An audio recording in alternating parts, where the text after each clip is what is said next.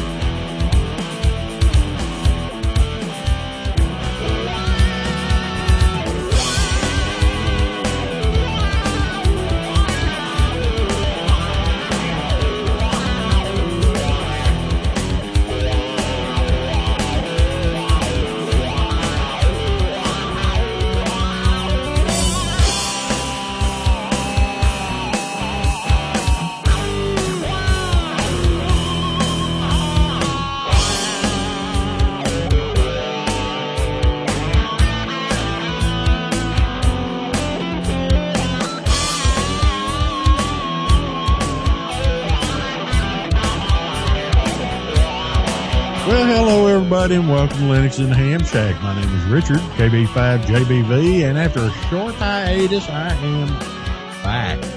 I know that y'all really enjoyed the show without me, but you're not lucky enough to be able to do without me more than a week or so at a time. But while I'm thinking about it, let me introduce the other perpetrator of this particular episode of Linux in the Ham Shack, and that would be my partner, Russ. Russ up in Arkansas. Say hello to everybody, Russ. Well, hello, everybody. This is Russ from the rainy, slightly soggy, and better weathered pine forest up here in north central Arkansas between the peaks. And things are nicer, easier to deal with. I guess it only takes a couple of hurricanes going up the East Coast and along the Gulf to make things a little more palatable for us here instead of the desert-like conditions and 105-degree temperatures we've had for the last 2 months. So things are going along pretty well, although it probably will turn out that I have to actually get the lawnmower out again at this point. And we're sorry we missed you last week. The show's just not the same without you, but we're glad to have you back. That's right. It's always better if I'm not here, but y'all can't be lucky enough for that to happen twice. Well, maybe. I don't know.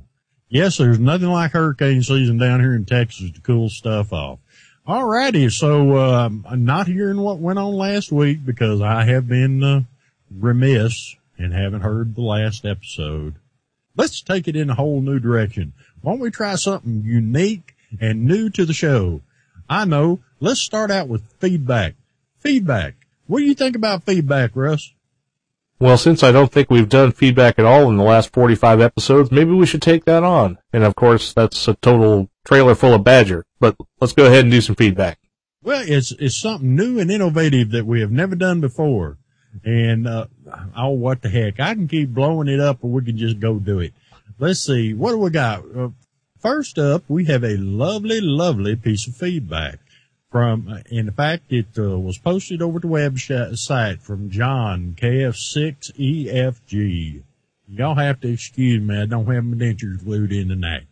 It reads as such. I agree with Matt and also have this to add. Most portable media players support the MP3 format and look at OGG as a bastard stepchild. No, I didn't say Badger. It wasn't until I bought an Android phone that I found a portable media player that would support OGG. It is a shame the Apple, the biggest player in the portable media game, doesn't support a format that is superior in sound quality to MP3. Portable media player market is what drives the MP3 format. And that is a piece of feedback on the website from John, KF6EFG. So shall I start, Russ? Oh, you should definitely start. Well, let me see. Yes, yes, and yes.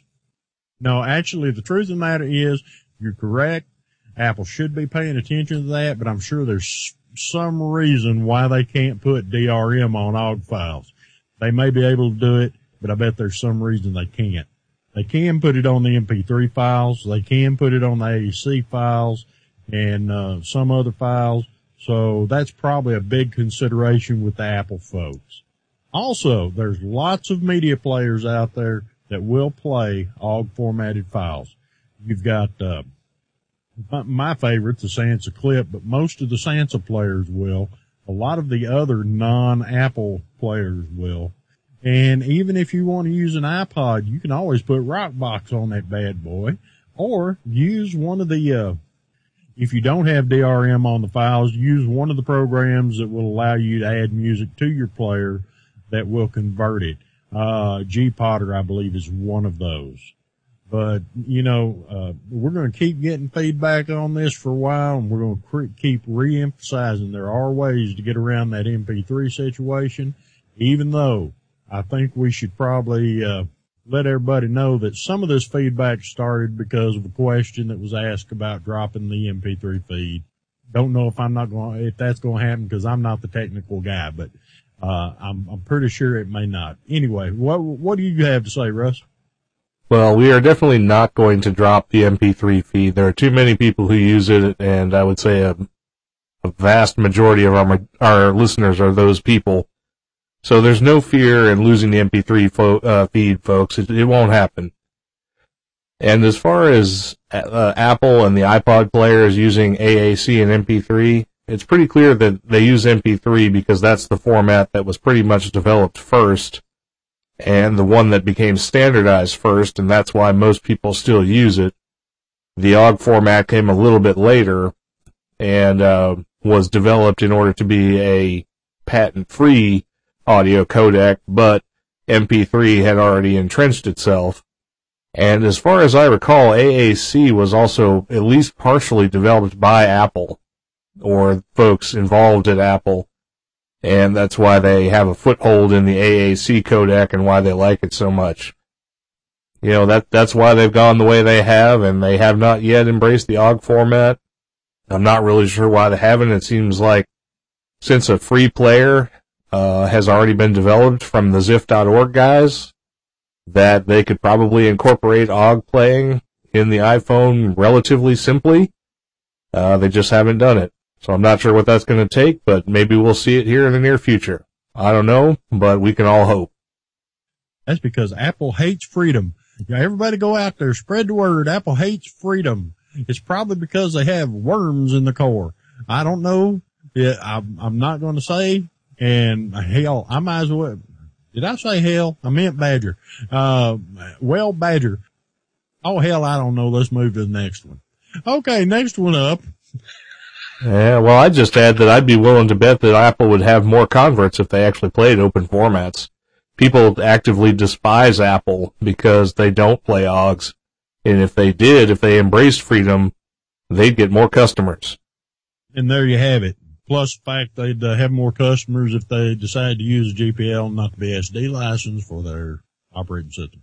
All right, so next, what have we got? Oh, yes. We have another comment on episode 44, the Tuxtel Conglomerate. And y'all have no fear. So far, it hadn't been great, but Russ always has a way of making me sound intelligent by the time the episode comes out. So I do not fear too much. All righty. Concerning episode 44, Randall, KC4WZE, wrote in about running an app on a cell phone and computer. This actually used to be almost possible. Check out the OP and GPE. They were environments for Linux PDAs back before the PDA market was absorbed into smartphones. Anyway, OP used Qt, which made it relatively easy to port to KDE apps, and GPE used GTK+, a cut-down version of X Windows. It would be pretty easy to compile the same program and make it run on GPE or on a Linux desktop. OP was nice, but Qt could be installed on GPE, and then just about any Linux desktop app was easy to recompile for the device. You could find OP and GPE on the Sharp, Xarius, well, I'm just butchering this one, PDAs, and sometimes people ported them onto HP Jornadus. Unfortunately, that's all pretty obsolete now. I don't think you would want one executable which runs in both places because it would be pretty much double the size. Mobile devices usually use ARM processors, which are not compatible with x86 desktops because they use less electricity. Then there is the obvious stuff like screen size, keyboard, mouse, etc. Had GPE caught on, though, a programmer could have easily written apps where the work is done by the same code.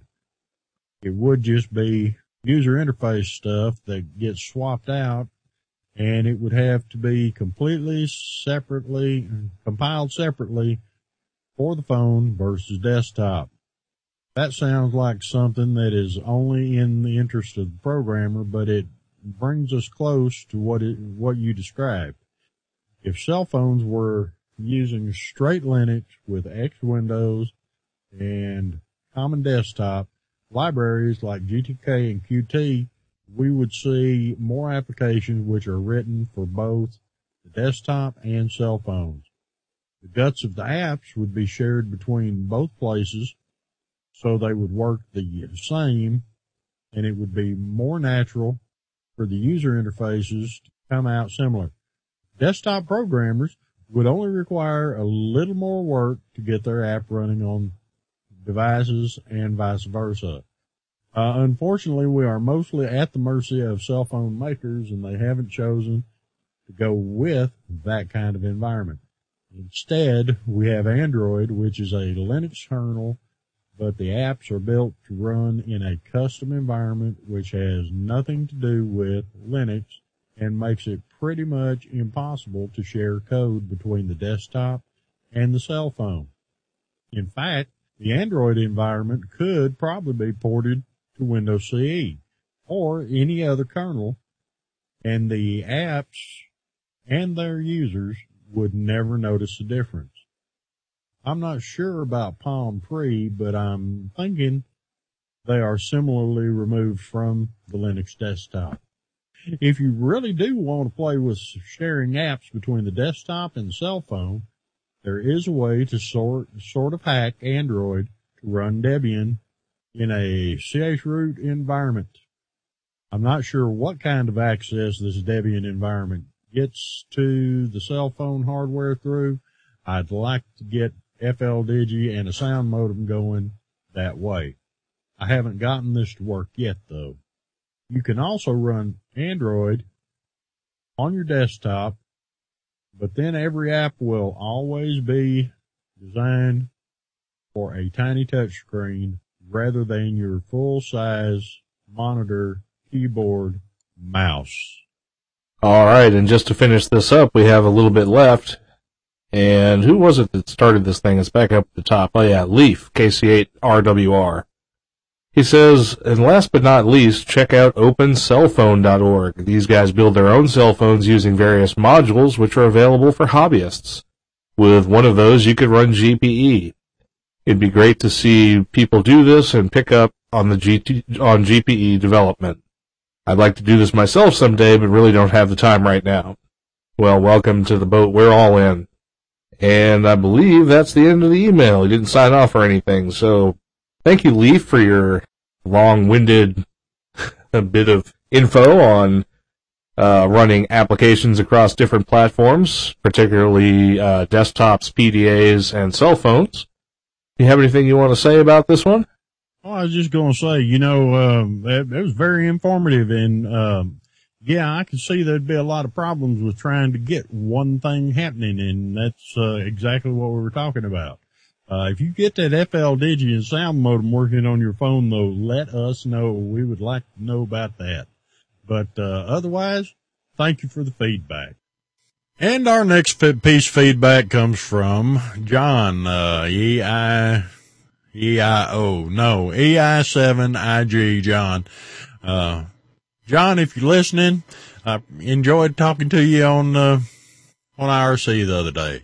Anyway, John says, hi guys, was interested to hear the discussion RELOTW, or Logbook of the World, in episode 43. I'm not sure if you are on the ARRL Yahoo group. Anyways, the following was posted last March. I've included it verbatim. I've been working on updates to the Trusted QSL package that's used for processing logs to update to Trusted QSL. I've made several fixes to the software, including the following. 1. Fix the certificate has expired when saving your user certificates or loading save certificates. No need to backdate your computer any longer. Number 2, updated the configuration file to fix the spelling of U.S. counties to correspond with the ADIF standard. 3, added ITU and CQ zone specifications to the Trusted QSL configuration so that zone selections can be verified and automatically made for most DXCC entities. The ITU and CQ zones are selected automatically for U.S. states and Canadian provinces. Oh, that was a semicolon. That just goes to show all of y'all that Richard is like, I'm not illiterate, I'm not literate, I'm kind of somewhere in that foggy gray area as purgatorio literate or something. Anyway, let's try it again. Big badger time. For most DXCC entities, the ITU and CQ zones are selected automatically for U.S. states and Canadian provinces. They are also set in most cases. Invalid zone numbers can no longer be selected for your entity state. No more reversed ITU CQ zones. Number 4, require the user to select their U.S. state or Canadian province when setting up a location.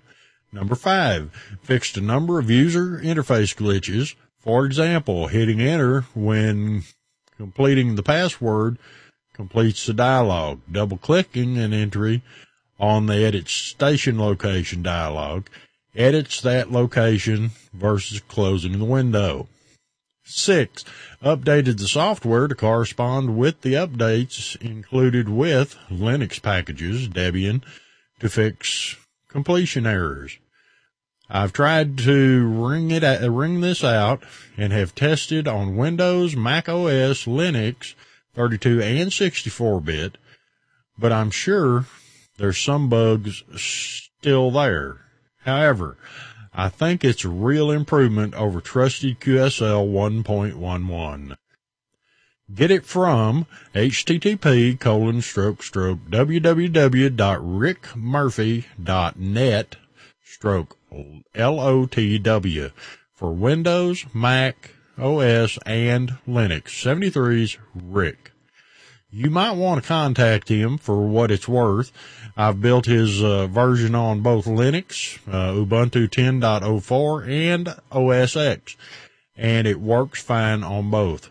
Hopefully, Russ, you'll remember your password soon. Guys, a small point. I've just been looking at the LHSpodcast.info site, and I can't find the link to any of the gear you mentioned.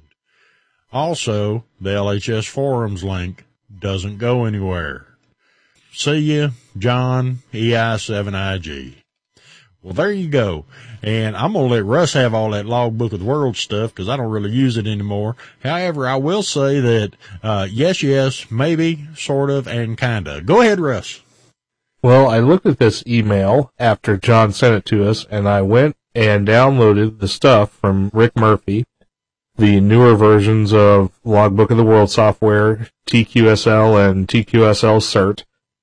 And the first thing I did is I went over to my Windows box and I installed it on there. This is a Windows 7 box. Checked to see how they worked, and it seemed to be working fine, but of course it was working fine in the older versions too. I could not find my TQSL private key file to update the certificate that I had, but it turns out it was because I missed a step when I did it the first time. So I just requested another certificate from the ARRL, downloaded it, got it installed, did the step I forgot to do the first time, which is to save the key file as a PKCS12, and made sure I kept that handy. Then I took the files for the Linux version of the software, brought it over to one of my Linux boxes, which is running Ubuntu 10.04, and I built the software on there, TQSL and TQSL cert. I did have to install a couple of dependency development packages. I know one of them was libexpat1, and I can't remember what the other one was, but when the configure failed, it told me which ones I needed to add, so that wasn't too hard. Once I got that done, I basically just took the certificate files and the PKCS12 file that I got on my Windows machine, copied them over to the Linux machine, and everything worked hunky-dory. I didn't actually do the certificate install and the certificate upgrade on Linux. I'll probably try that next just to see if it works. But the upgraded versions of the Logbook of the World software, the 1.12 version that Rick Murphy has created, definitely do work, and they are supported on Linux. So this is good news for those of us who use Logbook of the World, and I hope that everybody who likes Logbook of the World and likes the support under Linux will go ahead and go to the site that we just gave you and download the software, try it out, and see how it works for you. I'll probably go ahead and update a couple of my ADIF files from my Shack PC here in the next few days and see how that goes. I think we may have lost Richard. No, I'm here. I think. Okay, we lost your video. I have been. That's because everything's freaking out on me over here. You know, if I didn't have bad luck, I'd be Russ. Yeah, I only wish. Anyway, so the new version of Trusted QSL works really well, and I guess you haven't had any time to play with it, and you don't use Logbook of the World anymore anyway, so I guess we can probably thank John for that email and move on to the next thing. Well, I have thought about using Logbook of the World again, but I just really haven't had time. In fact, I'm trying real hard next week not to miss Route 66, which I've missed for the last 2 years, and get some of this stuff back going again. But that's okay. We'll give it another shot when we get a chance, and we will make sure that we're able to get back with some information on that. Alrighty, so last piece of email I've got just so happens to be a nice little email from David, M0DCM, and he's telling me about he had been to the Telford Ham Fest, wherever Telford is. I know it's someplace in Great Britain, y'all, but he went to the Telford Ham Fest and he found that Linux was represented at the Ham Fest. And David writes, "Hey, Russ and Richard." Hey, David. Sorry, I missed that cue. Huh? I missed that cue. Sorry about that. I'm getting to become a regularish emailer. Just thought I'd let you know about the Telford Ham Fest that happened on Sunday, the 5th of September. Linux was there in a huge way. Thanks to the Slug, Shropshire Linux Users Group, and myself, M0DCM, and Miles, G4 GSB, who are members of the Max Packs, Midlands AX25 Packet Users Group, and Slug. We ran 2 demo machines. One was my netbook running Ubuntu 9.10 connected to a Yaesu FT817ND, fully cat controlled, which was running FLDigi and Whisper. And the other had Ubuntu 10.04 installed on it to show how far Linux has come and that it is not just for techno geeks anymore. We had many people come over to the stall, asking questions and taking CDs, which we were giving away. one of the most asked questions was, there's not many applications for Linux, is there? You can see how we took that myth.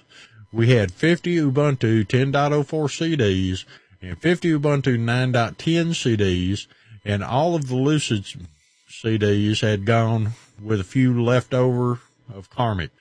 I think we got rid of people's myths, and hopefully, as I gave out my email address to a few, even if I get 1 or 2 emails saying that they've installed Ubuntu, we've done our little bit for the community. I know a couple of guys who visited us also listened to the Linux in the Ham Shack, and I would like to say a big thanks to you for your great podcast. He's talking to you, Russ. The Linux community is healthy in Shropshire and West Midlands. All the best, and keep the Linux light alive in the ham radio world. That's Dave, M0DCM, Dudley, West Midlands in the UK. Well, thank you, Dudley, and we're glad to know you're out there making things happen. And you can thank Russ for this wonderful, wonderful show, because he does all the work. I'm just the pretty face. So what do you think about that, Russ? Oh, you've always been more than just a pretty face. He sent this to both of us, so he was praising us both, and he had even addressed it to you too, so you can't say it was all about me. But thanks, Dave. I really do appreciate the email, and I like to hear that everything over in Great Britain is going great when it comes to Linux in the Ham Shack. I'm pretty sure Richard does too. We listen to the ICQ guys, but they don't seem to focus on Linux specifically. They talk about all kinds of stuff. And I also listen to Ubuntu UK, so I like to hear about all the stuff that's going on in Great Britain, and a lot of the time, it seems like you guys over there have more avid participation in Linux and amateur radio than we do over here. And maybe that's just a perception issue I have, but that's the way it seems sometimes. Do you get that perception, Richard, or you think the United States is still where it's at? Well, no, I find that there's a lack of participation all over the place, and in fact, it always looks greener somewhere else. However, them guys are really getting after it. Here, the clubs in the next county over always seem like they're doing more than what's going on here. But yes, I listen to Colin and Martin, and they do use Linux. I listen every once in a while. I catch them saying something about Ubuntu. So, they use it. They don't heavily promote it. But the great thing about, Great Britain is they've always been, on top of these things. I'm sure they're on top of amateur radio and Linux. They still have Packet alive there and are actively working on it, and it's getting harder and harder to find that. So it's nice to know that our friends in the UK are actually, starting to embrace an operating system that's not going to take every penny out of new ham operator's pocket.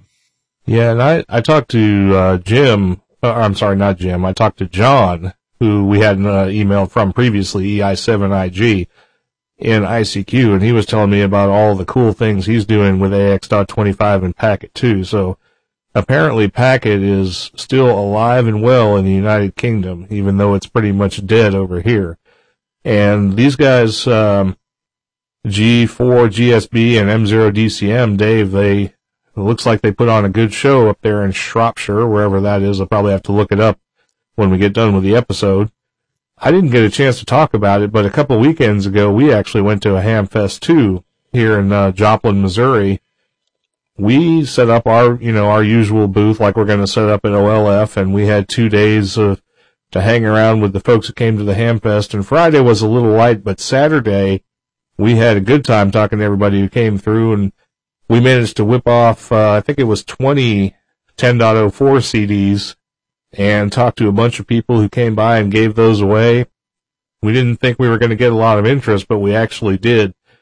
And we had a couple of guys who came by, and I had one of the WebSDR sites up, and we were listening to some broadcasts out of the DC area, and we're playing it from their computer into the crowd, and they were thrilled and impressed by that, and said we should definitely talk about talk about that more when we talk about stuff. They thought WebSDR was the coolest thing since sliced bread or since open source or, since some early awesome thing. We got the word out there. We gave away some CDs. We got another drawing to do, and we got OLF coming up in, sadly, a couple of days. So this is going to be released after OLF actually happens. Sorry about that, folks. But we hope, we saw you there when we were there. This was a good email. It was, very interesting. I like hearing what's going on around the world in amateur radio and in Linux and open source. And I'm always interested in hearing about folks who are doing the same thing that we're doing.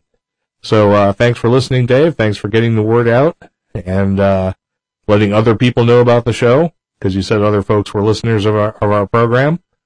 So, that's great. Good on ya, as they say. So anyway, I think I'm done. Well, I was just looking and, looks to me like Shropshire is, due west of Wolverhampton, which most people won't know where that is. However, it is west-northwest of Birmingham, which, kind of puts it, over that way.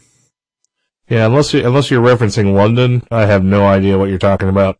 I guess that would be the West Midlands. So the West Midlands, so it's halfway up and to the left. Yeah. Okay. In fact, it's it's the opposite direction from Dublin as it is from Birmingham. And you need to know where Birmingham is. That's where Ozzy Osbourne come from. The only Birmingham I'm aware of is the one in Alabama. And it's almost due south of the other place you ought to know where it is, which is Liverpool. No, I don't know where that is either. My UK geography is totally Badger. Well, that's what Google's for, buddy. That's what Google's for. All right. We've probably gone long enough that we probably need to take us a break. We are running way behind and ambling and rambling and everything else. So, do you think we ought to take a break, Russ? Yeah, I think we definitely ought to take a break, and we'll probably just split the show in two this time because we had enough feedback that we ran a little bit long, but we'll come back on the other side and we'll talk about something not feedback.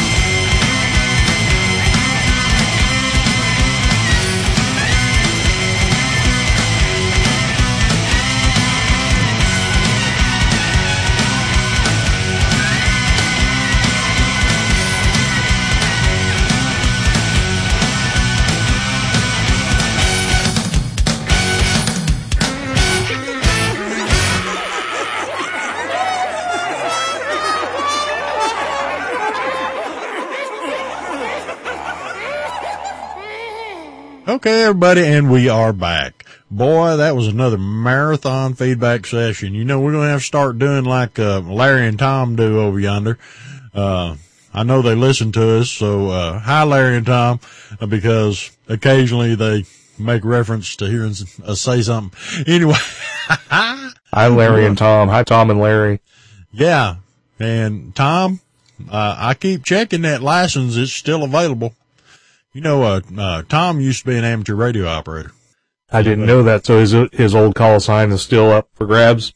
Yeah, it's open out there, and I told him it's not that hard. It wouldn't be that hard to get it back. It'd be 2 tests and a $20 bill to the FCC. But anyway, we digress. We just want you to know we love the show, Larry and Tom. All right. Well, so, except for that whole Audible thing. Oops. Anyway, tell us what's coming up, Russ. Well, actually, we only have one announcement that I'm aware of, and that one is that the conference I mentioned in the last episode and the one before that Cheryl and I and a group of other people who are now going to talk about, who are now going to try and put on, I should say, is coming up on May 6th and 7th of 2011. The website is magnetcon.info, and it is, of course, the Mid-America GNU Linux Conference, Networkers Conference. We are going to have a really, really great show. At least we're planning on a really good show. If you know anyone who's willing to sponsor the show or wants to be an exhibitor, please send them to the website. All of the forms and applications are there. We definitely want to try and make this thing happen.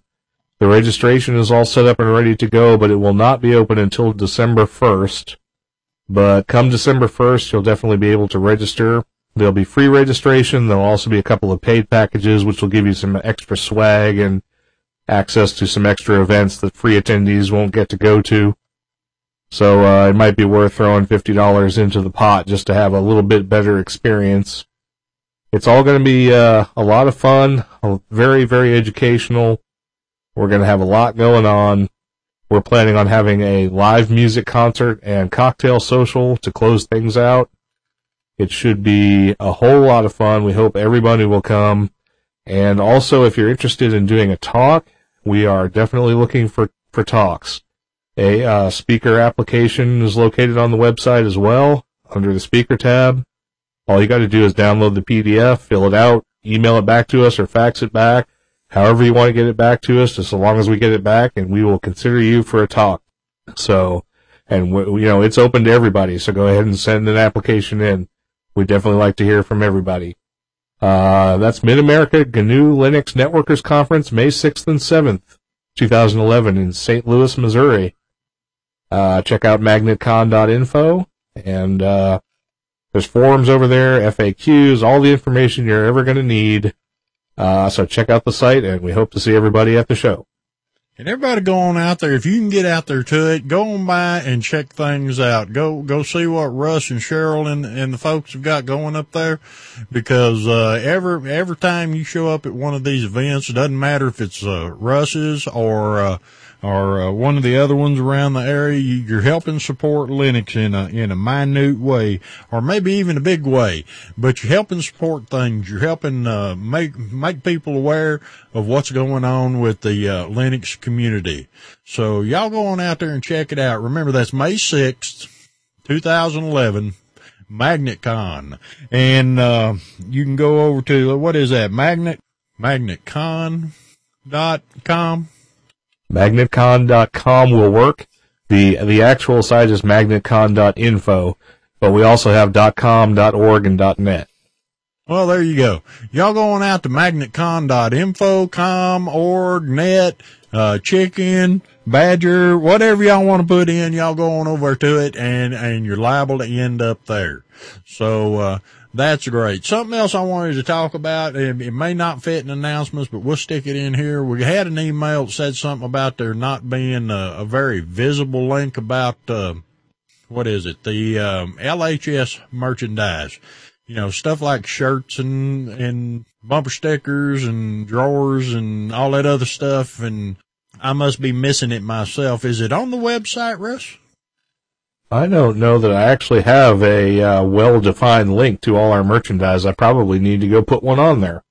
Well, there you go. All right, y'all. Here's a promise we'll make to y'all. We're going to get a link on there so y'all can find the stuff, the shirts, the mugs, the logbooks, the inflatable women, everything, even a stuffed badger if you want it. But y'all keep checking out the website and it ought to show up pretty soon.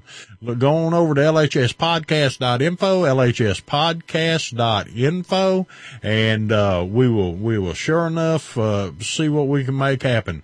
And there was something else I wanted to say before we went on, and I can't remember what it was. I apparently have lost my mind.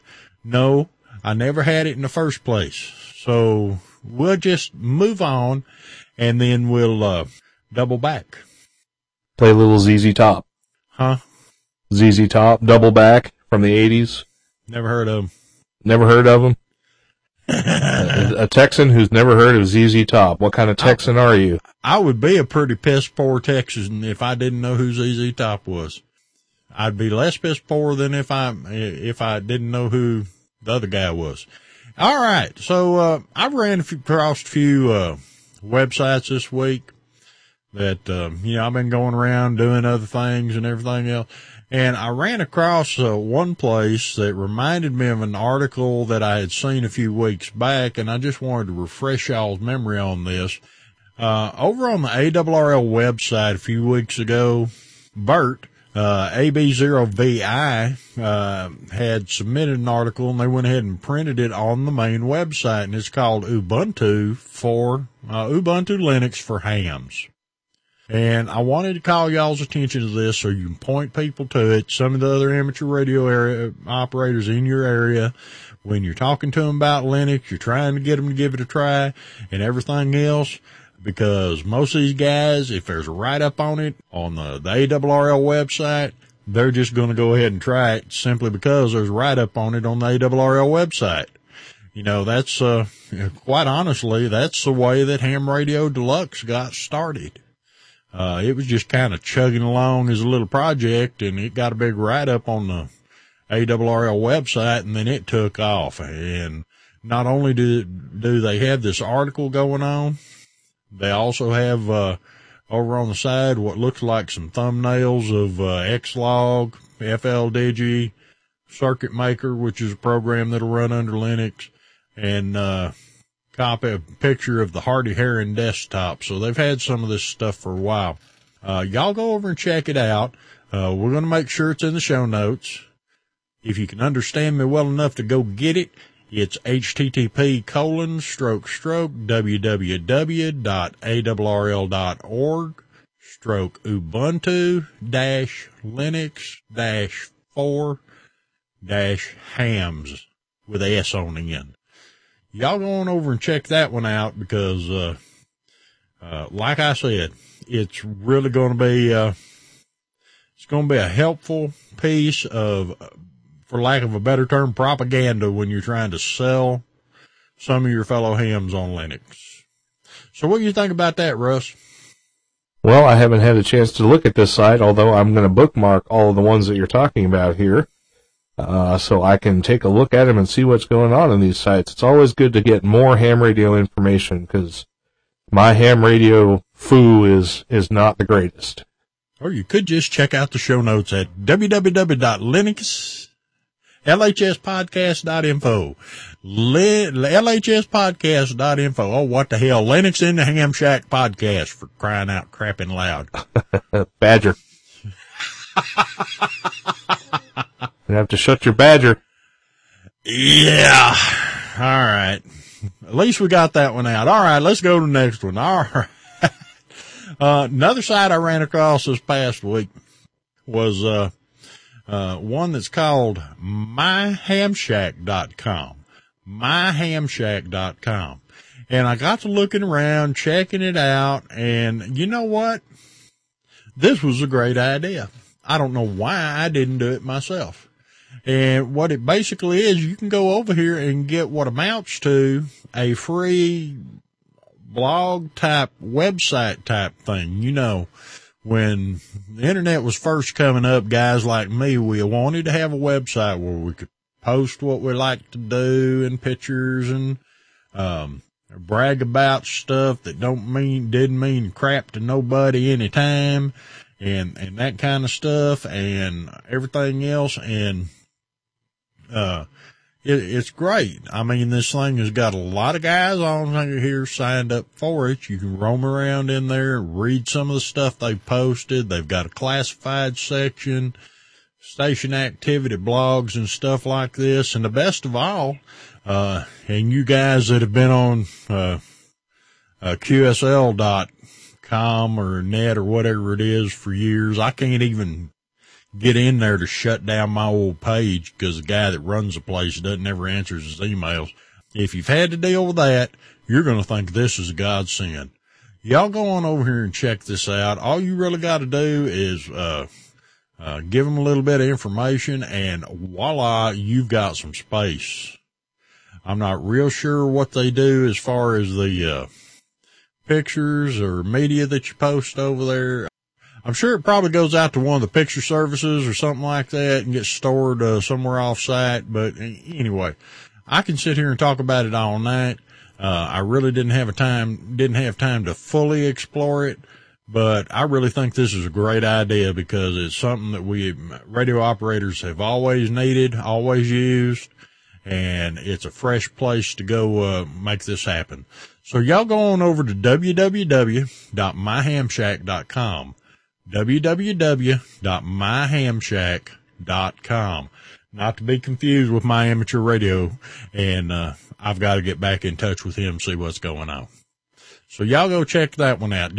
Check out the show notes. We're lucky this time around that everything that we're talking about this evening is going to be in the show notes. We've made a heck of an effort to make sure that Bill's got all this stuff. So what do you think about that one, Russ? That's kind of an interesting one. I think I've seen myhamshack.com before, but I can't remember when. I know it's been a while. It's interesting to be able to do that kind of file sharing and picture sharing of my ham shack, although the ham shack here behind me is not exactly photo worthy, so I'm not sure I would participate in that. But it's always interesting to see other people who spend a lot more time on it and a lot more money on it than I ever could or will, and see what they've got going on. I remember when I was at the Ham Fest a couple weekends ago that there were 3 or 4 tables there that I wish I had just about everything on them. But unfortunately, it's not going to happen. Although I did walk away with a Rig Blaster Plus. I just got to order a replacement power supply for it from the guys over at West Mountain Radio. I'm actually going to be on the air on some digital here pretty quick. Can't wait. Woohoo! Russ going to be on the PSK. Y'all watch out. He'll be coming to get you. Yep, I'm also on Echolink now. I got a Windows machine set up on Echolink, and I have the Echolink client on my iPhone. So a couple of closed source technologies for using Echolink, but interestingly, I use the open source version of TQSL and TQSL Cert, the ones we talked about in the first half of the show, in order to authenticate my call sign with Echolink. So that was kind of cool. I actually got that working and used it for something other than Logbook of the World. It has its purposes. Wow. I think years and years ago when I checked it out and decided I didn't care for it, that all I had to do was like fill something out and all they had to do is check me against the FCC database and I was on there. I didn't know you had to go through all that mess now. There are a couple of different ways to get, registered with the Echolink guys, but since I had just gone through all the trouble of getting Trusted QSL set up and working, and that was one of the ways they could do it instantaneously, just because your cert gets issued by the ARRL, they know that if you've got one, that you are who you say you are. So I was able to instantly register with Echolink and get up and running with it. Unless, of course, you're Jim Haney. Who the hell is Jim Haney? Yeah, who the hell is Jim Haney? Didn't even take off because Russ doesn't know who the hell Jim Haney is. Right. All right, let us move on. I'm going to have to go look up Jim Haney now, aren't I? Ex-president of the ARRL. He happens to be a local boy here. Him and I for a lot of years had call signs that were only like a letter or two off from each other. And big story, Dallas Amateur Radio Club. Yeah, I don't follow that whole politics crap. I wouldn't know one ARRL officer from another or a section manager from a hole in the wall. Which I don't understand that. All you ARRL members, why do we even have a president when there's another guy that runs the thing, the CEO, whatever he is. It was Sumner last time I looked. Anyway, let's move on to the next thing. We're trying to get this stuff. It's hard to put together a show about nothing. Of course, Jerry Seinfeld did it for years. So. Well, Jerry Seinfeld and Larry David are obviously a bit more talented than we are. Yeah, but I'm purty. That's true. You do have a very comely visage. I have a way about me. You have a whole lot of badger. And I'm odiferous. Anyway.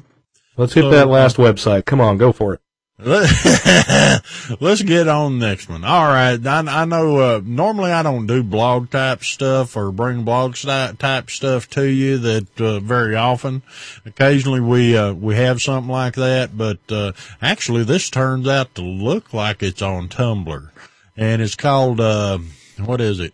It's more complicated than that, and it's at, illruminations.com, and I ran across this one today. I was, hunting some information on, new hams and stuff like that, and this one popped up, and I got over there and got to looking at it, and this guy, he starts off in the beginning with, a lot of fairly simple things and moves into some other stuff. It looks like the last 4 posts he's got on here all have to do with SDR radios that can be controlled using Linux. There's a lot of good information in this thing from what I was seeing. And, I think it's one y'all might want to go over and check out. Guy's name is Steve, AI4QR, and I can't remember which, article exactly I came over here to look at. But it's like I said, as I got to looking at more and more of them, there's, pretty straightforward explanations on some stuff that otherwise might be a little more difficult to soak in. And, he apparently is a fan of Ubuntu because a lot of these posts have something to do with Ubuntu Linux. So y'all go on over and check this one out. Like I said, it appears to be on Tumblr, but that's okay. As you can get to the archives, you can see what the old posts are, and it looks like it goes back all the way to 2008. So, y'all go over and take a look. So what do you think about that one, Russ? Yeah, this one looks interesting. I bookmarked it as well, and it's got a bunch of stuff here on SDR under Linux and the SoftRock radio, and I've got the softrockradio.org site bookmarked as well. So I'm going to check this out. I've been interested ever since the Hamfest and the folks talking about our demo of the web SDR stuff to kind of get into this SDR thing and see what stuff is available out there under Linux, so we can bring it to our listeners, and this looks like it might be a good jumping off point. So I'm definitely going to check out on that, and hopefully in an episode or two we can talk a little bit about SDR again. And I visited with some of the guys from one of the companies that puts out SDR radios down at Belton last year. I've been hearing the guys over at Low SWR talk about the SoftRock and some other stuff, so apparently they're chipping away at it too. Isn't it funny that all the podcast hosts, or a bunch of the podcast hosts, seem to be running Linux, because I believe those SoftRock radios are more of a Linux thing. You can run them with Windows, but I think they're more of a Linux thing. At least everybody I've heard talking about them runs Linux. But anyway, in the future, I do want to talk about software-defined radios more, because that's something that we've been kind of staying away from, because we really don't know that much about it, but that doesn't mean we can't get smart about it. All right, so we've got all those. So check out the show notes. You ought to be able to find the links to get those, and maybe they'll help you out. If they do, let us know so we can make sure we get them prominently displayed over at the website. Get them in a list somewhere. All right, let's talk about a few more things. Unfortunately, this particular episode is going to be one of them, but you might get a lot of little snippets of stuff you can use, and so don't hit stop yet. Russ just hit stop. I heard the recorder click. Oh, I guess I better start it back up again. There's a nugget or two left. He turned me off. I did. But I turn you off all the time. You always tell me that. Badger, no, you're a tall, sexy man. And everybody who's at OLF knows differently. All right, let's move on now. Anyway, something else that was going on this week is I was kind of checking out the repos and looking at the amateur radio stuff and seeing what we might be able to bring you all in future episodes and stuff. And I got to noticing that there's some stuff in the repos now that I've never seen before. New stuff that I saw on websites and stuff a couple of years back that there was not a copy in the repo, or I missed it or something like that. And I know you guys are banging away at me in the chat room right now. Unfortunately, I can't see you. Anyway, so I was going down through there and, you know, we're going to start digging into these things, satellite programs and antenna programs and stuff like that, and try and bring y'all more information on them. I ran across PSK Mail, which I had forgotten was in there. PSK Mail's been around a while. There's also bulletin board programs, other packet stuff and everything else. And if y'all know anybody that runs Linux that can take the 2001 how-to on packet radio and update that bad boy, please have them do it, because I got to looking around for that today, and still all you can find is that 2001 copy. However, couple things I did run across, and we were going to talk about one of them tonight, but we're running a little short on time, so we'll have to talk about it next time maybe. Another one's a little bitty thing that, you know, I'm the kind of guy that likes a program that does one thing and it does it pretty good and it does it pretty quick. So this particular app just stood out for me, and it's called CallGet. Have you heard of CallGet, Russ?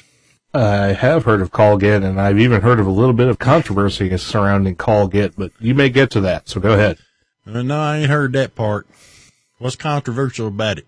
My understanding was that CallGet did some sort of base, it basically was a web scraper for the QRZ.com website, and that's how it retrieved its information, and people were a little upset about that. Well, there's more than one program out there that does that. Well, yes, but I think what was upsetting to folks was that CallGet does what it does, but it did it without actually doing a database lookup. It stole its information from another site that was already doing the database lookup. Oh, I see. All right, so y'all don't use CallGet, and I'll eliminate it from my computer. Let's go ahead and burn that bad boy. Next thing is GPredict. I wouldn't necessarily tell people not to use CallGet just because of that, but, you know. Well, you know, actually, to tell the truth, I really didn't know that. The fact of the matter is that I stuck it in there this afternoon. I tapped in some call signs. It came up. It works the way I would assume it was supposed to. And currently on the machine I was testing it on, I don't have a logger that has a call sign lookup or anything like that, because the ham radio machine's on the other side of the room. And I thought I'd just give it a look. I like little programs like this. Well, I'll tell you what I'm going to do. I'm going to do something that is only possible to do in the open source world, and that is I'm going to download a copy of the source code of CallGet, and I'm going to see if that's what it does. Well, see, Russ is going to check it out. And we'll bring you some more information on it. But you go ahead and talk about GPredict in the meantime. Yeah, and I was looking at GPredict today for trying to find something that was fairly simple to do satellite tracking with, to get into, and I got to looking at GPredict, and man, it will do a lot of stuff. It looks like it would be easy to set up for the first timer, and it would do most of the stuff that somebody's been at it for a while would want to do. You know, I've never actually spent a lot of time doing satellites and stuff, but over the years, I have proceeded that direction, loaded up different satellite tracking programs, figured out where to get my KEPs and where to put them into the program and all this other stuff and everything. And GPredict seems to be pretty simple. I'm going to end up having a little time to check out a couple other ones before we come back with this topic, but that's okay. We will check it out. One of the things that will make it easier for you new guys is the fact that you can download it, and I downloaded it and stuck it on a Linux Mint machine, which won't be a Linux Mint machine tomorrow. Downloaded it, stuck it in there, fired it up, put my name in, location. You don't even need to know what your longitude and latitude is. If you put in your grid square, that's close enough. It'll automatically retrieve the satellite information for you and get it clicking in the right direction. It looks good. It's easy to use, and it's something y'all might look into. Like I said, we've run a little long on this episode, so we're probably going to have to hold off until next time, getting into a really thorough discussion of this and possibly some others. So what you got going on that side, Russ? We definitely should take some time and talk about gPredict a little bit, because we've used it in our demos at the various events we've been to. When we show off some of the ham radio applications under Linux, we use gPredict as one of the cool looking applications, especially since it can run offline. You download the telemetry data, and then you can run the tracker even if there's no network connection, so it's a great demo app. The only problem is we found that configuring some parts of gPredict are pretty difficult. Some of the places where you have to go and some of the buttons you have to push to make it do what you want to do aren't exactly as intuitive as you might hope. So it would probably be good to do maybe a half episode on gPredict and kind of give out those little hints, tips, and secrets about gPredict that make it maybe harder to use than the average application. But if you know the right trick, then you'll be all set. Jumping back here to CallGit, it turns out that I was correct that I looked at the source code, and it's basically a very simple C++ application that does a screen scrape of QRZ.com and returns the call sign and various data based on that. And I didn't even have to actually look at the source code, because in the README file that comes packaged with the source, the author, Mike K6EEP, that's Kilo 6 Echo Echo Papa, says, as you may be able to tell, it is searching via QRZ.com. So if the HTML code that is on their site changes, it will confuse CallGit. But I will keep it updated in the future. He's released it under the GPL v3, but it is basically just a glorified screen scraper, and not really even glorified. So if that doesn't bother you in any way, feel free to use it. It's a very simple application, C++ app that is in the repositories for doing call sign lookups. If you have a problem with the fact that he's basically just screen scraping QRZ.com, then you can make your own decision about using it or not using it for that reason. So there you go. There's the story on CallGit. I'm so confused. I don't know why everybody would get so upset, because you can either fire up a browser or you can use it. I don't know. It's not for me to figure it out. I am just a pretty face. Well, like I said, I don't particularly have an issue with it. I think some folks may think it seems like cheating a little bit, because you're basically letting somebody else who's already done a lot of work for handling the call sign lookups, and you're bypassing any of the QRZ information that they may want you to see. There may be sidebars or advertising or other information on the QRZ.com website that helps them keep their site up. And by using CallGit, you're taking advantage of somebody else's handiwork, and you're bypassing all of that information that QRZ.com has set up for you to see when you use their service. So, like I said, it's up to you. Make the decision. Use the application if you want. It's out there. It's in the repos. Have at it. And if you want to send us feedback one way or the other, we'd like to hear it. Yes, we would, because I'll tell you right now, I have no problem with it. That's why I allow folks to download the other show via an RSS feed, ad-free. Ted chimed in also and says it's because they probably because they can't see the ads. So if QRZ's griping about it, I guess we'll just start calling them, WinRZ. Apple RZ? Freedom Haters RZ. There you go. I get kind of tired of all that crap on their side anyway.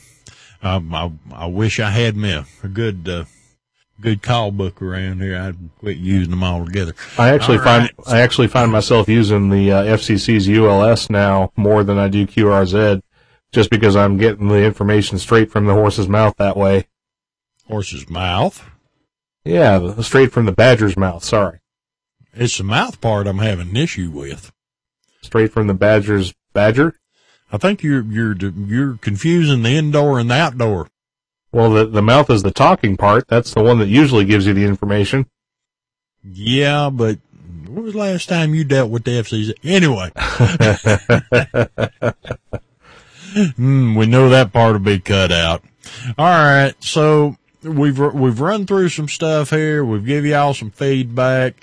I'd like to apologize for the minimum amount of content. It's been a very difficult situation for both of us this past 2 weeks and everything else. However, you join us in 2 weeks. We're going to make sure we got something, really good going for you. Russ will have some tales from OLF and life will be fantastic.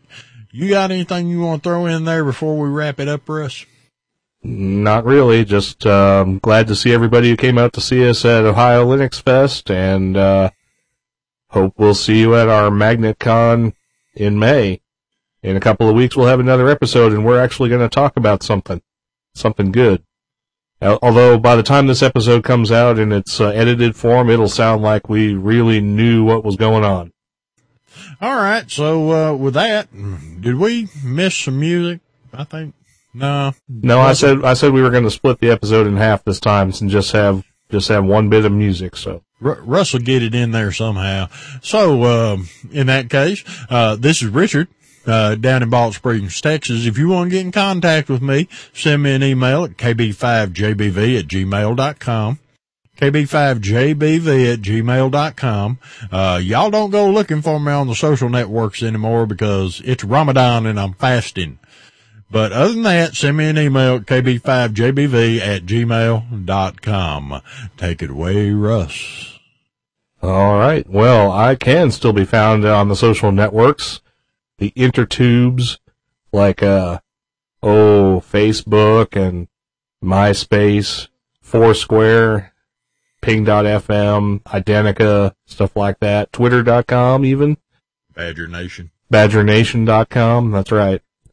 KissMyBadger.org, stuff like that. Oh no, KissMyBeaver.org. I'm gonna go with Badger, okay? My username on those sites is JR Woodman, and I'm still K5TUX over at 7threes.org. So check me out over there as well. You can leave us comments on the website. The website is lhspodcast.info. Click on one of the comment links and leave us some feedback. You can leave us feedback at info@lhspodcast.info. That goes to both Richard and I, and we'd like to hear from you. You can even leave us voicemail, and we'll publish your voicemail on the air unless you tell us not to. The numbers for that are toll-free, 888-455-0305 or 417-200-4811, and make sure to select the appropriate option for Linux in the Ham Shack. So that's about it for me. Things are a little bit dreary here, but it's actually nice to have some cooler weather. We'll be back in a couple of weeks, so broadcasting from Studio 1N in the Pine Forest between the peaks where it's drizzling just a little bit. From North Central Arkansas, this is Russ, K5TUX, and to finish up the show, Richard, KB5JBV, is going to say... Oh, I was just going to say, and from Richard, who has no idea where he is or what day it is, somewhere down here in Louisiana, we will see y'all next time.